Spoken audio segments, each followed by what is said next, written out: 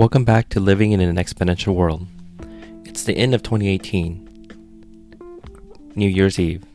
I'm getting ready to wrap up for the year and thinking about what next year is going to entail. Living in this exponential world means that things are increasing. The amount of information, the amount of things we need to process, the amount of production we produce is increasing at an exponential scale. Now, for many years, hundreds and hundreds of years, centuries, millennia, we have lived in a world that's gone incremental change. For the first time, we are now starting to see exponential change.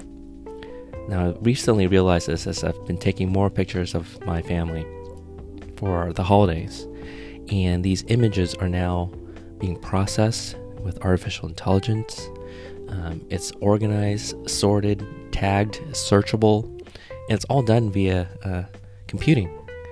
This is a task that I used to do in the 80s and 90s, manually tagging, creating folders, organizing. Now I can search for objects like dogs, cats. I can look for blue cars, anything. So that task of human manual production has now been automated.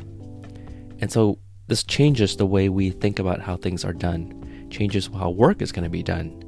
And getting into 2019, I want to put myself on a path to be able to adapt to this exponential change. Not be able to fight it, because you can't win it, but be able to adapt, change the way you work, change the way you think, and just really create that completely new mindset.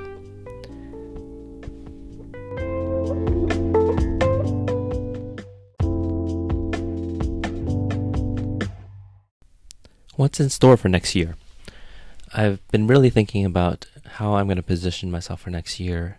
In the past year, in 2018, I've accumulated quite a bit of recording equipment, been watching a lot of YouTubers, and really just sitting on the sidelines. And in 2019, what I want to do is get off, be out there, publish original content, not just repeating what everyone's already said and just rehashing things, but really creating original research, original content, and sharing techniques, tools, tricks in adapting to this exponential world.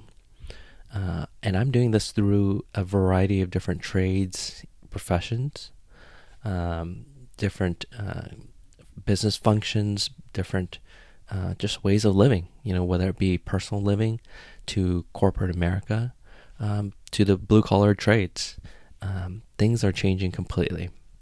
Now, for example, I am a hobbyist woodworker, builder, and the tools I want to add to my arsenal include CNC routing, laser cutters, prototyping tools, scanners, and I want to add these tools to my tool belt so that it's not simply just using old-time techniques, but incorporating automation machinery into just any of the trades I'm working.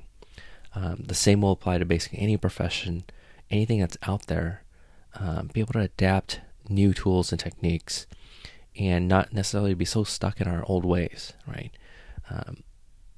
Some of this is scary, right? It's taking away certain mundane tasks, and it's replacing it with just automation. And what's great about it is just the process.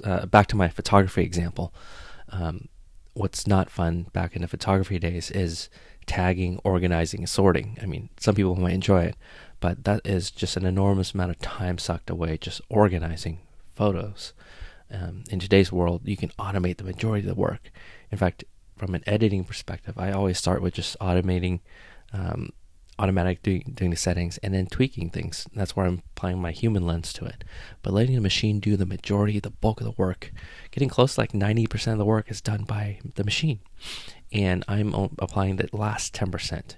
And I think that is just what the future is really about, is letting machines do 90% of the work and us as humans just applying the final 10%.